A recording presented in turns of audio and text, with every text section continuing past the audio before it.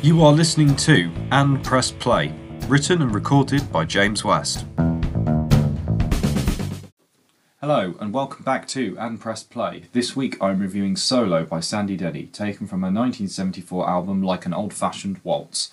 This is the opening song on the album, and indeed probably the only song on the album that gets unanimous praise from critics.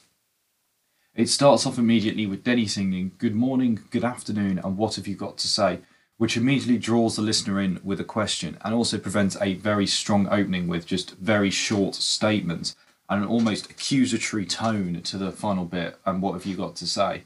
The song opens with Denny's voice accompanied by some piano and stays that way for most of the song. However, the chorus is much more majestic. Denny's voice stands out over layers of lush piano and backing vocals, giving an almost storyteller-like vibe to the song.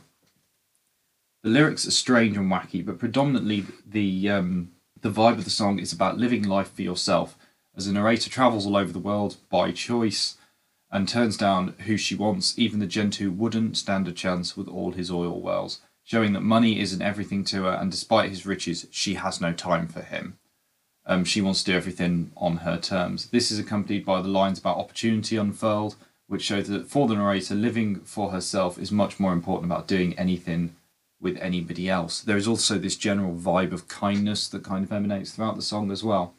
One thing I love about the lyrics in this song is how the narrator's exploration becomes more and more outlandish. It starts with travelling all over the world and turning people down, but then becomes more wild with living on a mansion on the other side of the moon and keeping a unicorn, and the slight in-joke, I believe, of "I always sing out of tune", which is quite ironic as she's a singer.